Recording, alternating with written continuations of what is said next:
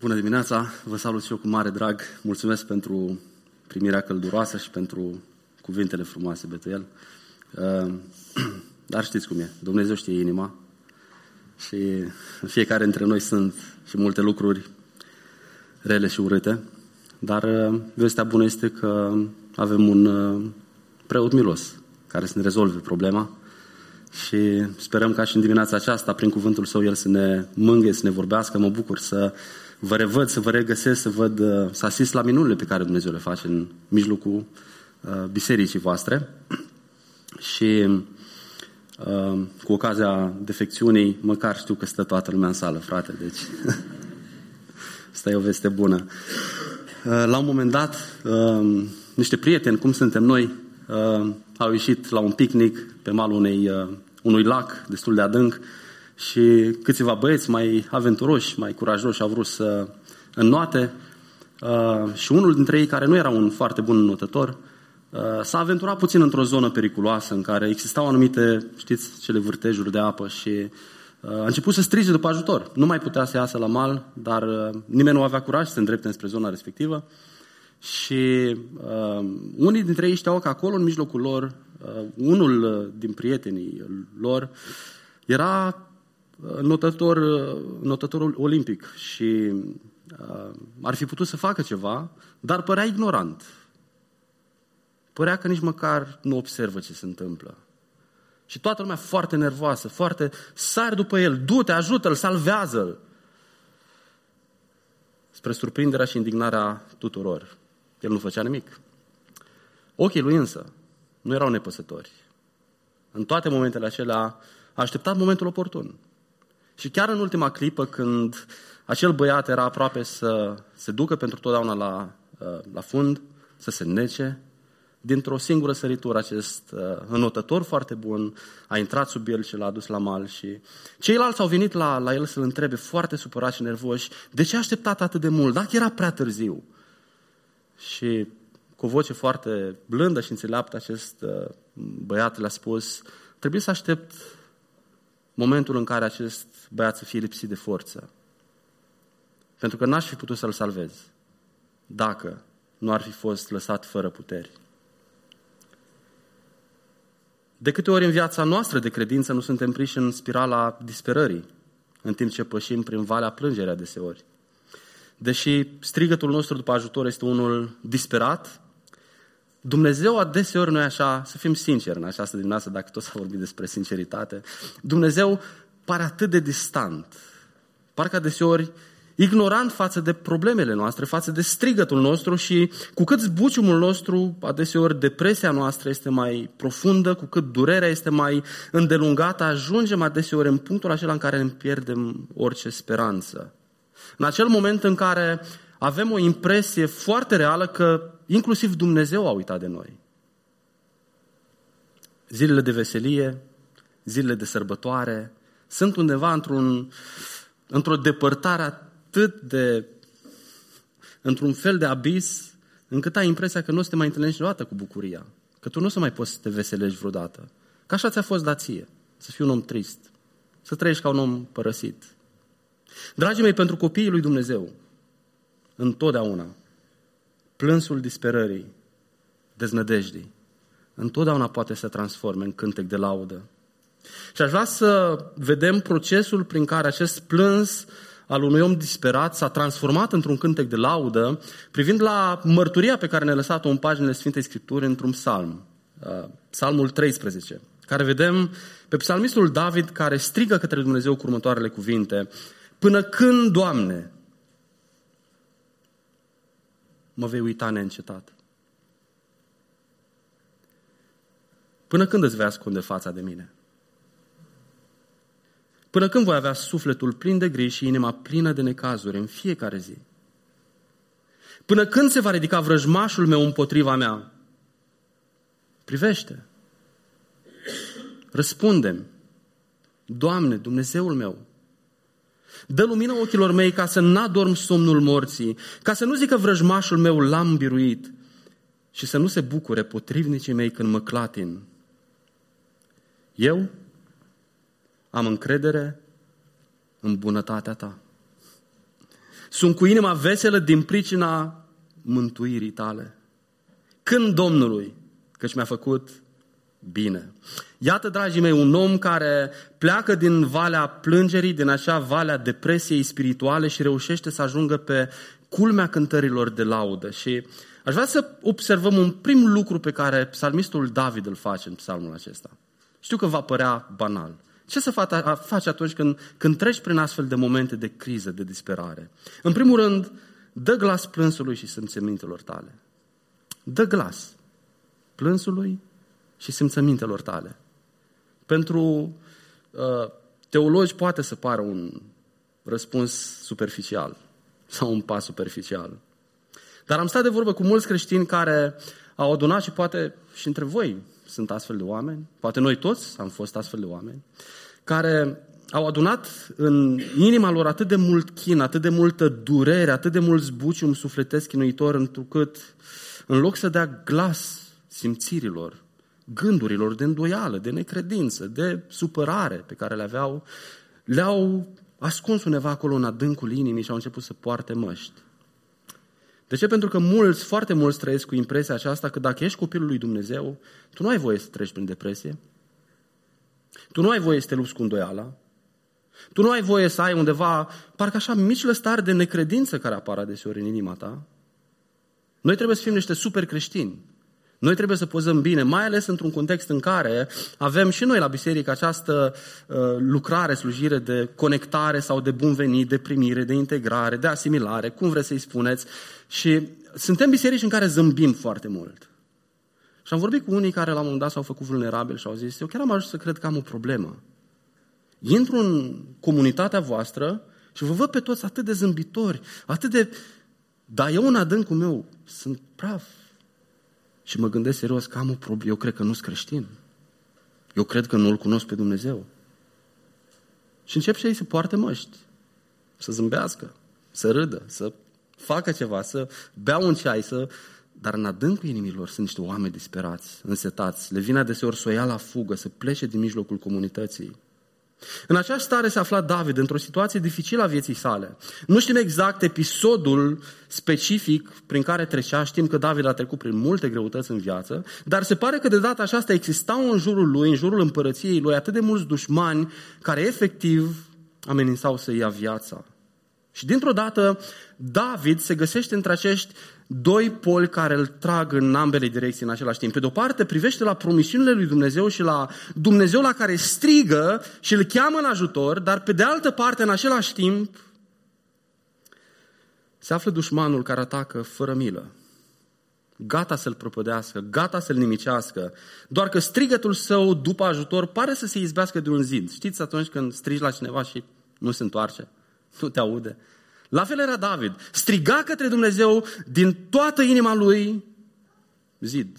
Deci un răspuns. Și atenție, nu există vreun indiciu conform căruia de data aceasta durerea și zbuciumul sufletesc pe care le resimțea David să fi fost provocat de un păcat. Știți că adeseori trecem prin chinuri și durere din cauza păcatelor noastre. Dar nu întotdeauna durerea și chinul sufletesc e cauzat de păcat. Nu întotdeauna. De data aceasta pare că David nu era în niciun fel de păcat. Nu avea nevoie de pocăință. Mai degrabă, David trăiește anxietatea copilului care întinde mâna la tatăl său și strigă după ajutor și nu înțelege de ce tatăl nu-i răspunde și nu-l ajută. Și ăsta este motivul pentru care repet această întrebare de 4 ori. Până când? Până când, Doamne, mă vei uita neîncetat? Până când îți vei ascunde fața de mine? Până când voi avea sufletul plin de griji, inima plină de necazuri în fiecare zi? Până când se va ridica vrăjmașul meu împotriva mea?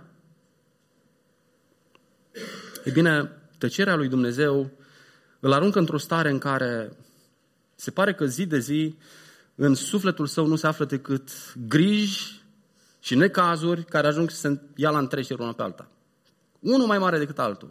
O grijă mai mare decât cealaltă.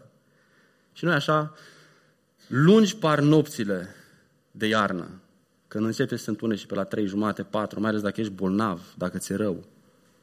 Noaptea e lungă. Soarele răsare greu.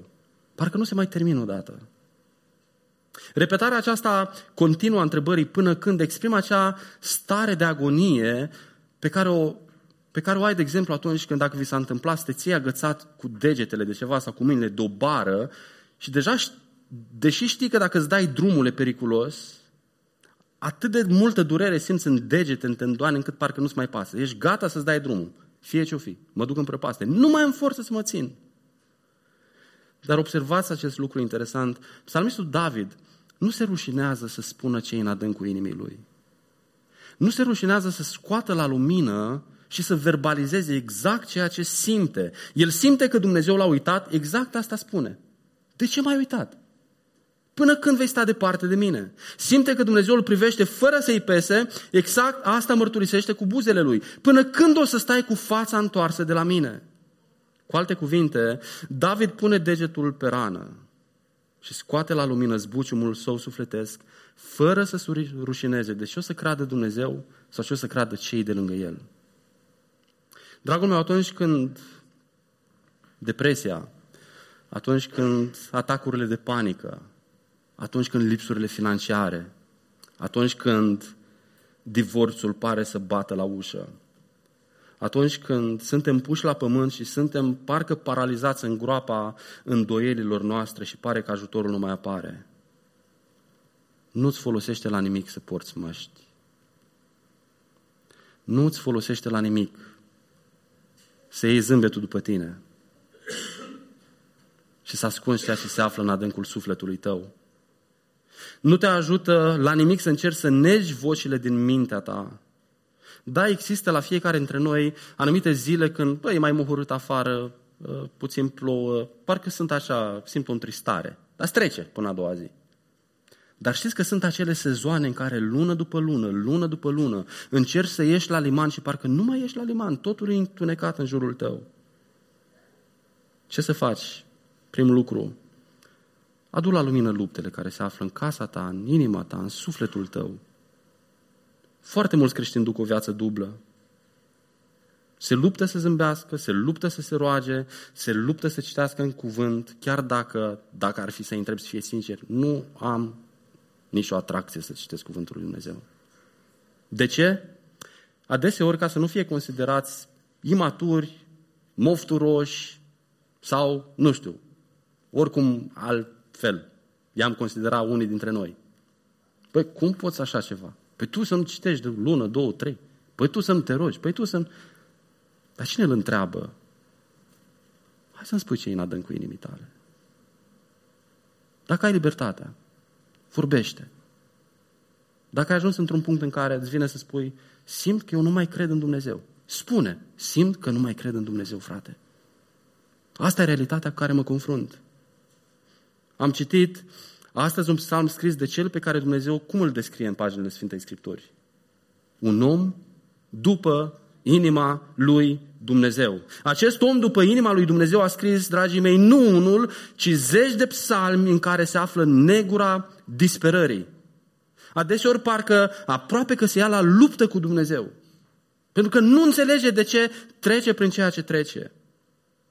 Vreau să-ți reamintesc că nu ești singurul care te lupți cu îndoieli. Nu ești singurul care ai temeri.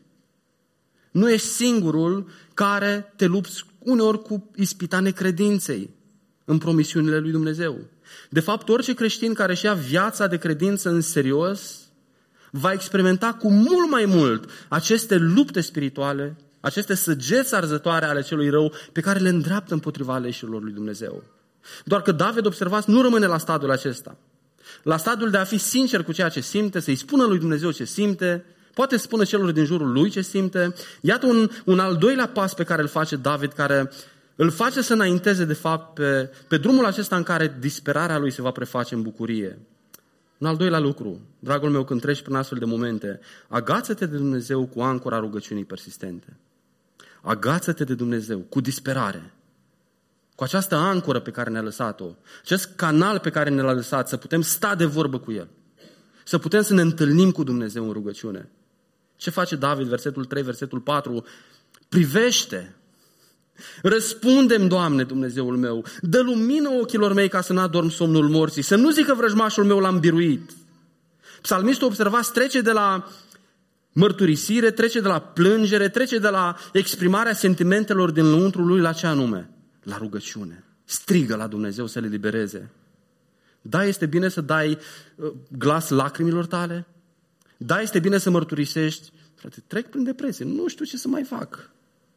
Este bine să scoți la lumină durerile prin care treci, dar, dragul meu, nu trebuie să rămâi blocat în ele, pentru că ăsta e un pericol foarte mare. Să privești atât de mult la durerile tale, la necazul tău, încât să începi să te compari cu cei din jurul tău, să spui, eu sunt singurul care trec pe aici.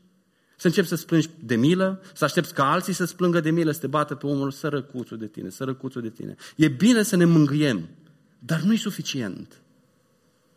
Ceea ce trebuie să facem este să ridicăm privirile și să cerem ajutorul singurului care poate să ne scoată din groapa pieirii. Cu cât vei privi mai mult la starea ta, la durerea ta, cu atât de mult te vei cufunda tot mai mult, de fapt, sub autoritatea lor, sub autoritatea vocilor îndoielilor.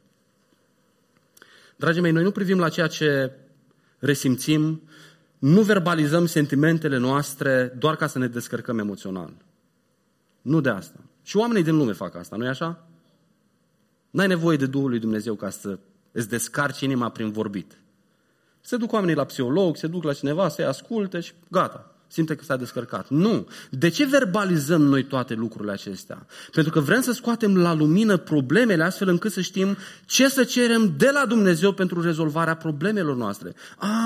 Deci mă lupt cu necredința, deci mă lupt cu îndoiala. Doamne, mă lupt cu sentimentul acesta că parcă ai uitat de mine. Și atunci cer specific de la Dumnezeu, Doamne, privește la mine. În adâncul inimii mele sunt într-o perioadă a vieții în care simt că Tu ți-ai întors spatele. Te rog, întoarce-te cu fața la mine, pentru că nu pot trăi altfel, nu pot rezista altfel. David este conștient de faptul că problema lui poate fi rezolvată tocmai de cel care pare că l-a uitat. Și cât de frumos vedem în exemplul lui, nu lasă ca sentimentele sale să-l guverneze, să-l conducă, să-l blocheze. Nu lasă emoțiile lui să-l îndepărteze de Dumnezeu, dimpotrivă. Cu cât resimte aceste emoții și sentimente ale uitării mai tare, cu atât mai mult aleargă la Dumnezeu să se agațe de el, cum? Rugându-se lui Dumnezeu. Și iată câteva caracteristici ale rugăciunii lui David. Rugăciunea lui este o rugăciune centrată în gloria lui Dumnezeu. De ce cere David ceea ce cere? David era uns de Dumnezeu, ce să facă? Să-L reprezinte pe Dumnezeu ca împărat, împărăția lui Dumnezeu, peste poporul lui Dumnezeu. Vă amintiți de Moise care se roagă pentru popor după ce este scos din robia egipteană? În ce fel mijlocește și centrează rugăciunea în același fel în gloria lui Dumnezeu? Doamne, salvează poporul acesta. De ce? Să nu râdă cei din jur de numele Tău. La fel David privește la Dumnezeu, Doamne, Tu m-ai pus împărat, Tu m-ai trimis în luptele acestea.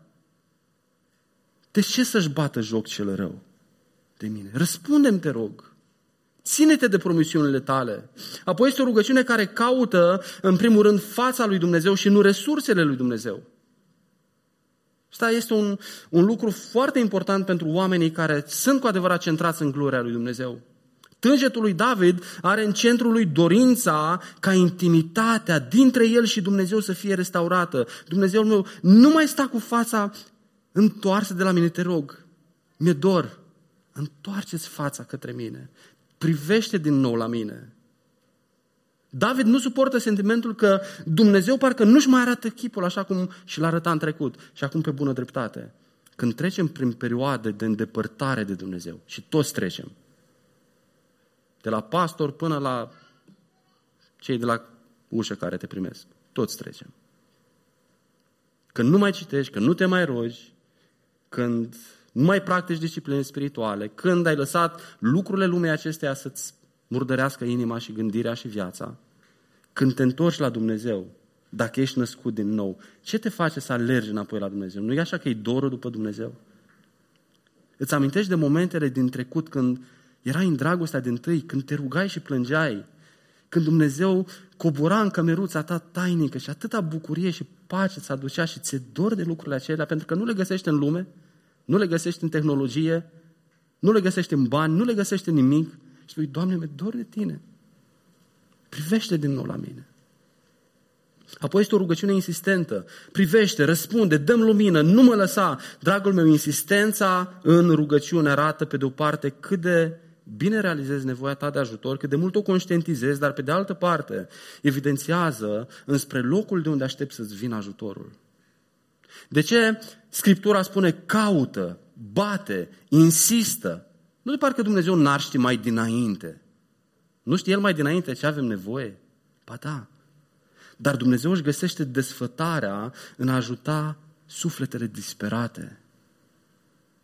Pentru că doar sufletul disperat recunoaște cine este cu adevărat Dumnezeu. Doamne, sunt multe alte uși la care mă pot duce, sunt prietenii mei, sunt banii mei, sunt afacerile mele, sunt plăcerile lumii acestea, dar nu vreau să bat acolo pentru că nu pot să-mi dea ceea ce doar Tu poți să-mi dai. De asta stau la ușa Ta, Doamne. Bat până deschizi. Și dacă nu deschizi, aici rămân. Dorm pe pragul ușii Tale. De ce? Nu am altă ușă de la care să primesc ceea ce doar Tu poți să-mi dai. De asta îl onorează pe Dumnezeu insistența în rugăciune. De ce mulți dintre noi nu primim eliberare în luptele noastre, în frământările noastre? Pentru că atunci când ne rugăm, de fapt, noi nu ne rugăm. Fii onest cu tine în această dimineață. Cum arată viața ta de rugăciune? Sau poate o întrebare mai potrivită pentru mulți din cei ce suntem aici ar fi: există o viață de rugăciune?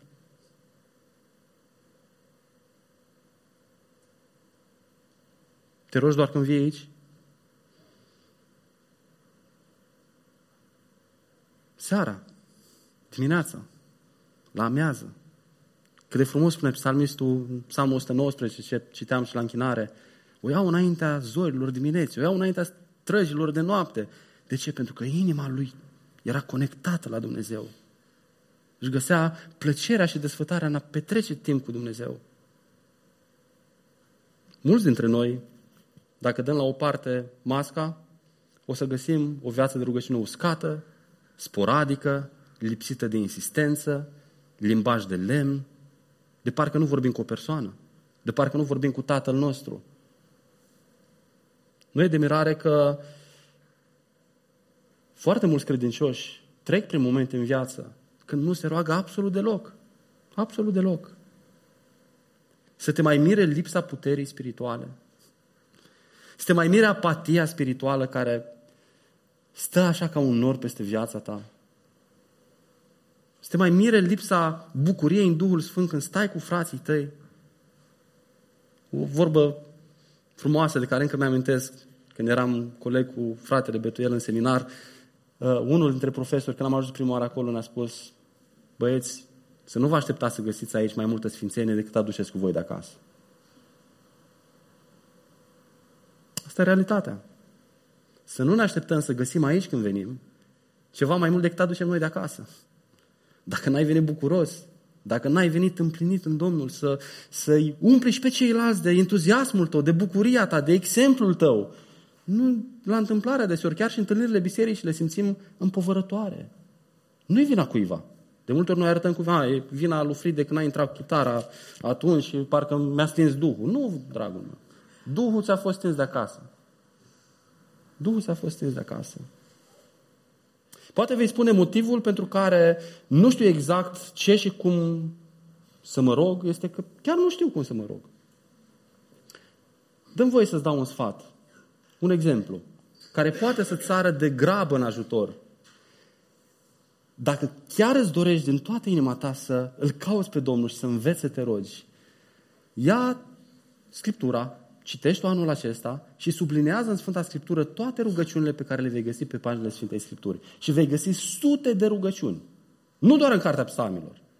De-a lungul Scripturii vei găsi sute de rugăciuni. Și spune: Doamne, anul acesta vreau să învăț să mă rog privind la rugăciunile pe care Tu le-ai lăsat în Sfânta Scriptură. Începe să te rogi ca acolo. Strigă și tu ca psalmiștii: Doamne, răspunde-mi! Doamne, ai milă de mine! Doamne, am citit acest cuvânt, mă rog pe baza lui. Dar știți, problema cu rugăciunea nu are de-a face cu faptul că nu știm cum să ne rugăm. Poate vei spune: am nevoie de ajutor. Îți garantez, dacă vei veni la un frate, la o soră mai matură decât tine din biserica aceasta, dacă veni la pastor, la un lider din biserica aceasta, vei spune: frate, ajută-mă să mă rog, învață-mă să mă rog. Vei găsi ajutor. Sunt sigur. Dar poate îți va spune, frate, hai să ne vedem în fiecare dimineață, timp de o lună, la ora 7, la ora 6:30, să stăm jumătate de oră în rugăciune împreună. Păi da, stai că-s cam ocupat, stai că-s... Poate îți va da o carte, uite frate, citește cartea asta. Dacă chiar îți dorești să înveți să te rogi, dacă chiar îți dorești să cauți fața lui Dumnezeu, cartea asta m-a ajutat. Citește-o și apoi vină să discutăm despre asta, să ne rugăm împreună. Dar știi, eu nu prea cu studiu, cu cititul. Noi vrem tot timpul o altă metodă. Noi vrem tot timpul cineva să vină să ne toarne din afară. Nu. Răspunsul este întotdeauna în inima ta. Din interiorul tău trebuie să vină această plăcere și desfătare către Dumnezeu. Pentru toți însă cei care îl caută pe Dumnezeu din toată inima. Și asta este o realitate, este o promisiune garantată a cuvântului lui Dumnezeu. Pentru toți cei care își pun inima să-L caute din toată inima lor pe Dumnezeu, Dumnezeu întotdeauna se lasă găsit. Întotdeauna. Fără nicio excepție. Întotdeauna Dumnezeu ne răspunde când strigăm la El. Uneori înțelegem, alteori nu înțelegem, dar întotdeauna Dumnezeu răspunde și ne învață. Cui? Dumnezeu răspunde celor care își recunosc în cele din urmă dependența lor totală de Dumnezeu. Iată ce spune David: Doamne, dă-mi lumină, dă lumină ochilor mei, ca să n-adorm somnul morții. Și în acest verset psalmistul se referă la o lumină care trece dincolo de lumina fizică. Psalmistul nu-i spune lui Dumnezeu: Doamne, aprinde becul să văd mai bine în jurul meu. Nu. Dă lumină ochilor mei, adică inimii mele, ca să înțeleg mai bine planurile tale, să înțeleg mai bine voia ta, să pot să văd din nou fața ta care acum pare distantă de mine. Dar tu, te rog, dă lumină să văd din nou care este fața ta și bunătatea față de mine. Ce cere din partea lui Dumnezeu? Lumină, și Dumnezeu îi dă lumină. Dumnezeu îi dă lumină.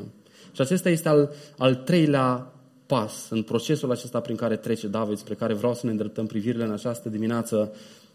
Încrede-te în adevărul obiectiv al cuvântului lui Dumnezeu și nu în simțămintele tale, nu în emoțiile tale. Strigă la Dumnezeu și întotdeauna Dumnezeu îți va răspunde și apoi trebuie prin credință să te încrezi în adevărul obiectiv al cuvântului, al promisiunii lui Dumnezeu care nu minte și nu în ceea ce simți tu. Care este lumina prin care Dumnezeu ne vorbește, ne ghidează? Psalmul 119, versetul 105. Cuvântul tău este, ce anume? O candelă pentru picioarele mele și o lumină pe cărarea mea. Întotdeauna când strigăm la Dumnezeu, întotdeauna Dumnezeu ne răspunde și ne ghidează prin cuvântul său dătător de viață.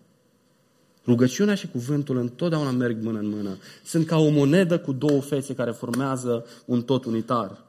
Dragul meu, rugăciunea este locul în care inimile noastre sunt încălzite, astfel încât cuvântul lui Dumnezeu să nu se depoziteze doar undeva în intelectul nostru. Pentru că sunt, multe ocazii și oameni, scuzați puțin, în care citim cuvântul lui Dumnezeu, cunoaștem cuvântul lui Dumnezeu, știm să recităm versete din cuvântul lui Dumnezeu, dar ele nu ating inima noastră. E bine, rugăciunea, de ce ne rugăm? Pentru că acolo ne declarăm clar dependența de Dumnezeu, dar în rugăciune, dragul meu, și cei care ați experimentat o viață de rugăciune, știți asta. Inima este încălzită astfel încât cuvântul să producă transformare în ființele noastre, nu doar în mințile noastre. Și ăsta e motivul pentru care mulți care ajung să fie studioși și cunoscători ai cuvântului, ajung să aibă doar un creștinism rece, foarte intelectual. De ce? Pentru că nu se roagă. Când se roagă, cele adevăruri sunt topite și curg în adâncul inimii și transformă ființele noastre în asemănarea cu Domnul Iisus Hristos. Observați cum rugăciunea îl trimite pe psalmist la sursa luminii care îi deschide ochii și începe să vadă clar ceea ce se întâmplă în viața lui, chiar dacă trece prin aceste circumstanțe dificile. Care este această sursă a luminii? Întotdeauna, ceea ce ne va ține tari sunt adevărurile veșnice și neschimbătoare ale lucrării de răscumpărare pe care Dumnezeu a înfăptuit-o prin Fiul Său Iisus Hristos. Ce spune psalmistul, versetul 5? Eu am încredere în ce? În bunătatea ta. Sunt cu inima veselă din ce pricină? Din pricina mântuirii tale. Foarte interesant, nu ni se spune nimic despre faptul că circumstanțele din viața lui David s-ar fi schimbat. Nu s-au schimbat. Circumstanțele au rămas grele, vrăjmașii erau în continuare în jurul lui. Și totuși, același om care vorbește cu câteva versete mai devreme, despre singurătate, despre depresie, despre disperare, iată-l că doar cu câteva versete mai jos spune: cânt Domnului, căci mi-a făcut bine. Am încredere în bunătatea Lui. Sunt cu inima veselă din pricina mântuirii tale. Chiar dacă circumstanțele lui nu se schimbă, ceea ce se schimbă este modul în care privește la ceea ce se întâmplă în viața lui și își dă seama că există niște adevăruri neschimbătoare. Faptul că Dumnezeu este bun, faptul că Dumnezeu ne-a mântuit, faptul că suntem ai Lui în orice circunstanță, chiar și în cele mai mari greutăți ale vieții, noi suntem ai Domnului. De asta, chiar și în mijlocul necazului, noi putem ridica ochii spre cer și spunem: când Domnului, că mi-a făcut bine? Iată strigătul: până când mă vei uita? Până când te vei ascunde de mine? De data aceasta este luminat de adevărul cuvântului lui Dumnezeu și se transformă: eu am încredere în bunătatea ta. Poate Dumnezeu să uite pe cei ai Lui? Este ceva care se întâmplă fără știrea lui Dumnezeu? Crezi din toată inima ta ceea ce Iisus a spus? Că în această dimineață Dumnezeu știe câți peri de păr ai în cap? Poate te-ai peptănat dimineața și ți-au căzut 3 fire. Dumnezeu știe. Dumnezeu știe. Dacă Dumnezeu spune: nicio vrabie nu cade pe pământ fără știrea Lui, cu cât mai mult nu se va îngriji El de voi, puțin credincioșilor. De ce vă lăsați pradă fricii, îngrijorării, disperării, când știți cine este Cel care v-a mântuit? Isaia, capitolul 49, versetul 14 la 16, Sionul zicea: m-a părăsit Domnul și m-a uitat. Și acum Dumnezeu întreabă: poate o femeie să uite copilul pe care îl alăptează și să n-aibă milă de rodul pântecelui ei? Dar, chiar dacă l-ar uita, totuși, eu nu te voi uita cu niciun chip. De ce? Pentru că te-am săpat pe mâinile mele. Ce spune mai târziu Iisus în Evanghelia după Ioan despre aleșii Tatălui? Că El i-a dat și nu va pierde pe niciunul. Suntem săpați pe rănile Lui. Da, circumstanțele noastre, sentimentele noastre, adeseori ne pot șopti că Dumnezeu ne-a uitat. Da, trebuie să vii înaintea lui Dumnezeu și spui: Doamne, asta simt. Simt că nu mai pot. Simt că nu mai pot. Trebuie să rogi pe Dumnezeu să intervină. Și întotdeauna Dumnezeu intervine. Știi ce se amintește? Cuvântul și promisiunile sale vrednice de încredere, pe care trebuie să le cucerești prin credință, să te bazezi pe ele. Nu pe ceea ce șoptește emoția ta sau Satan sau dușmanul sau vrăjmașul. Strigătul: până când voi avea o inimă plină de necazuri, și în viața noastră se poate transforma. Chiar în această dimineață sunt cu inima veselă din pricina mântuirii tale. Ce ne asigură de acest adevăr? Ce-ți dă ție siguranță dacă ești copilul lui Dumnezeu? Deși treci prin necazuri și îngrijorări, ce te asigură pe tine că Dumnezeu nici de cum nu te-a uitat și nici de cum nu te va părăsi? Care a fost exprimarea deplină a cuvântului lui Dumnezeu în lumea noastră? Evrei, Dumnezeu în trecut ne-a vorbit în multe feluri și în multe chipuri, prin proroci, prin visuri, dar la finalul acestor zile ne-a vorbit prin Fiul Său pe care L-a trimis în lumea noastră. El este cuvântul. El este Cel care era la început cu Dumnezeu și era Dumnezeu. Și cuvântul a coborât în lumea noastră, s-a întrupat, a trăit printre noi. Și a venit o zi în care cuvântul lui Dumnezeu, Fiul lui Dumnezeu, stă atârnat între pământ și cer. Și știți ce strigăt a scos? Înainte să spună s-a isprăvit, știți ce strigăt a scos? Dumnezeul meu, Dumnezeul meu, pentru ce m-ai părăsit? Da, păcatele din viața noastră ridică un zid de despărțire între noi și Dumnezeu. Și în dimineața aceasta nu te cunosc. Poate ești în vizită, Poate nu ești întors la Dumnezeu. Poate ești tânăr și nu te-ai întors la Dumnezeu, deși trăiești într-o familie de creștini. Dumnezeu te cheamă să dai la o parte măștile pe care le pui pe fața ta, cu anturajele tale, cu banii tăi, cu zâmbetul fals de pe față. În adâncul sufletului tău tu știi că ești zdrobit și, dragul meu, dacă nu te împași cu Dumnezeu, dacă nu te întorci la Dumnezeu cu credință, cu pocăință, dacă nu te agăți de acest Iisus Hristos care a murit pentru tine, vei trăi o despărțire veșnică de Dumnezeu.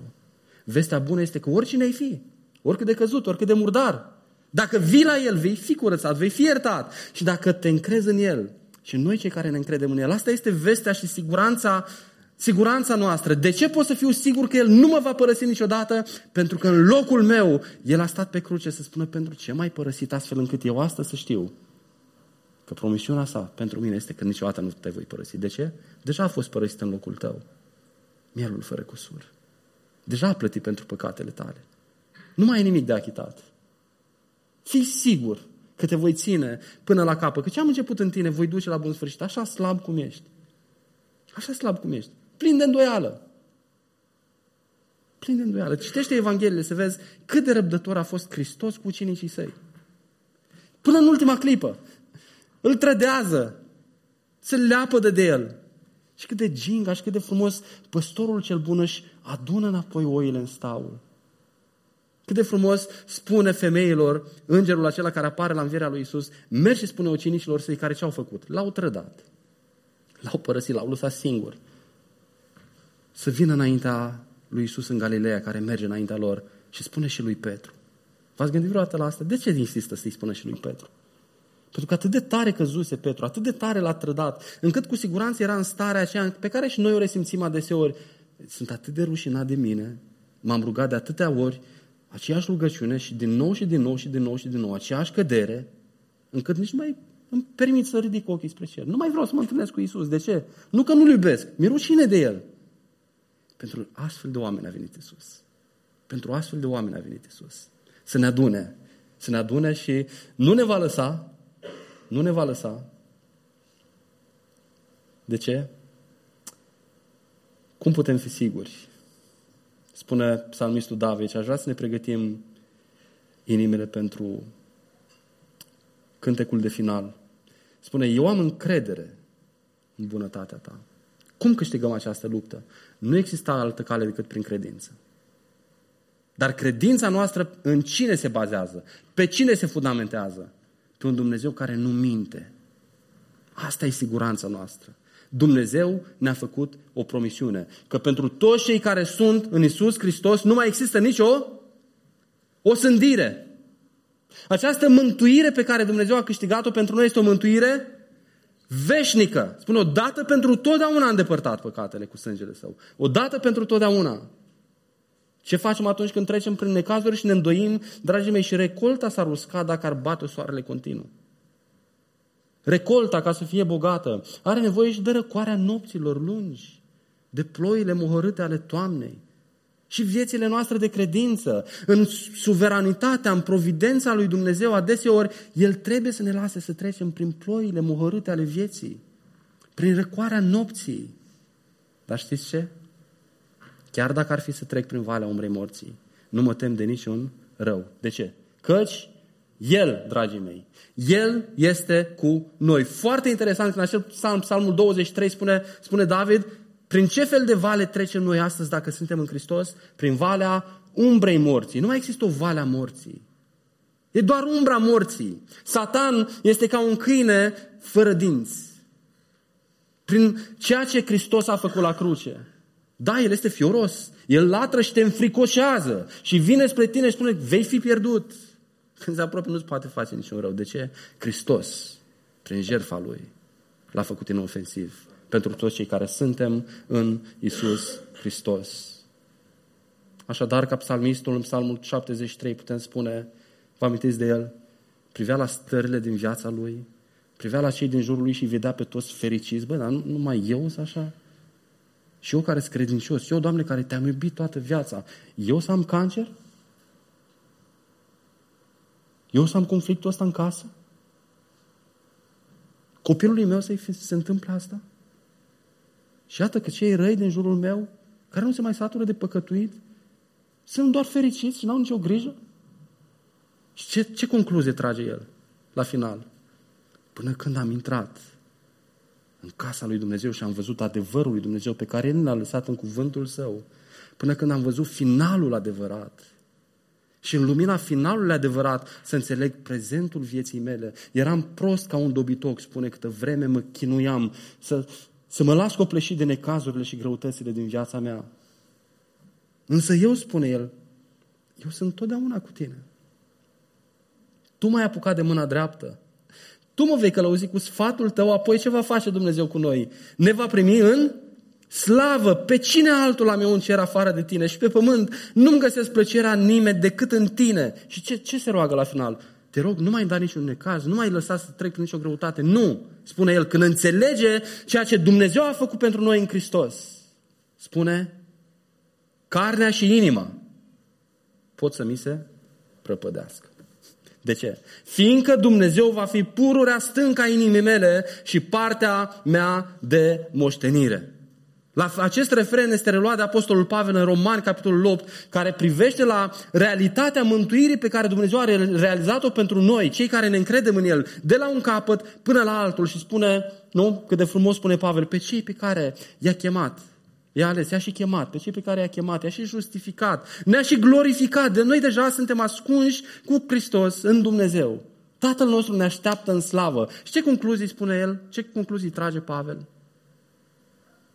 Dragilor, putem fi încredințați că în mijlocul acestor lucruri, în mijlocul sabiei, în mijlocul necazului, în mijlocul foametei, în mijlocul grijilor vieții, noi suntem mai mult decât biruitori. De ce? Pentru că știm ceva ce nu poate fi zdruncinat sau furat. Nimeni și nimic nu poate să ne despartă de dragostea pe care Dumnezeu o are în Hristos pentru noi. Nici stăpânirile viitoare, nici cele prezente, nici moartea, nici viața, nimeni, nici îngerii, spune.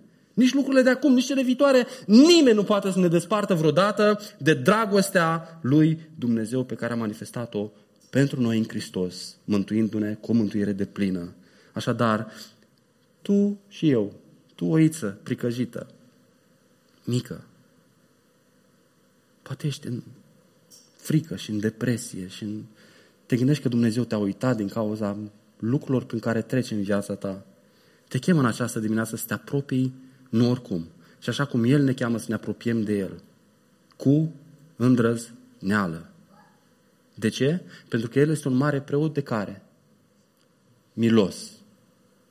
Care se poate identifica cu slăbiciunile tale, pentru că El n-a păcătuit. N-a păcătuit deloc. Dar a trecut pe unde treci tu, ești biruitor. Și te cheamă pe tine să te apropii de ce fel de tron? Un tron al harului. Ce înseamnă un tron al harului? Ce înseamnă har? Un dar? Pentru cei care merită. Pentru cei la care le-a ieșit rețeta. Cei care au rămas curați, Domnule. Cei care au rămas în picioare să vină. Ei merită. Cei care ați avut o săptămână praf, data viitoare luați cina, nu azi. Ce înseamnă un tron al harului? Un tron al celor care nu merită. Pe aceștia îi cheamă Dumnezeu la El. Pe aceștia îi cheamă. Apropiați-vă cu îndrăzneală de tronul harului ca să găsim ajutor la vreme de nevoie. Cu îndrăzneală de ce? Pentru că atunci când ne apropiem de Dumnezeu, prin Iisus Hristos, când poporul evreu se ducea în Vechiul Testament cu mielul ca să primească siguranța iertării, pe cine lua marele preot să-l verifice? Să fie fără cusur? Pe păcătos? Nu. Lua mielul. Să-l verifice. Să fie. Și dacă era fără cusur, îl junghea și păcatele erau iertate. Noi când ne apropiem de tronul harului, pe cine verifică Dumnezeu să vadă dacă putem să ne apropiem de tronul harului? Pe noi? Nu. Se uită la Fiul Său, Iisus Hristos. Să-l verifice. Și când îl verifică, știi ce vede? Mereu și mereu și mereu. Mielul, fără de păcat, care trăiește pururea, ce să facă?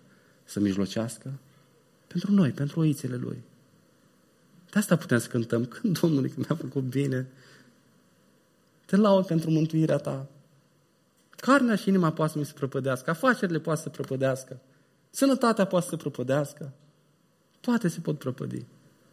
Eu sunt pentru totdeauna cu Domnul. Și El mă așteaptă în veșnicie. Pe mine și pe tine. Cei care am crezut în El. Amin. Haideți să ne ridicăm și să ne rugăm.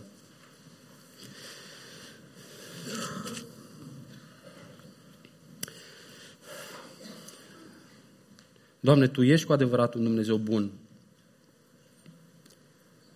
De aceea bunătatea Ta este ancora care ne ține în valurile vieții acesteia. Bunătatea Ta este cea care ne dă siguranța iertării. Bunătatea Ta este cea care ne oferă siguranța faptului că ne vei ține în brațul Tău până la capăt. Pentru că Tu, Doamne, ești un Dumnezeu care duce lucrurile la bun sfârșit. Tu ești un Dumnezeu care termină ceea ce a început și îți mulțumim, Doamne, că Tu ești păstorul nostru cel bun. Mulțumim că atunci când ne încălcim în scaieții vieții acestea, Tu, Doamne, lași turma și te întorci după noi. Ca să ne pui pe umăr și nu oricum, ci cu bucurie spui Tu, Doamne, că ne aduci înapoi în staul. Mulțumim, Doamne, că ne-ai lăsat aceste adevăruri neschimbătoare, care să ne ajute și în mijlocul suferințelor noastre să putem cânta cântece de laudă, bazându-ne pe promisiunile Tale, pe cuvântul Tău. Mulțumim pentru El. Mulțumim pentru El în numele Domnului Iisus Hristos. Amin.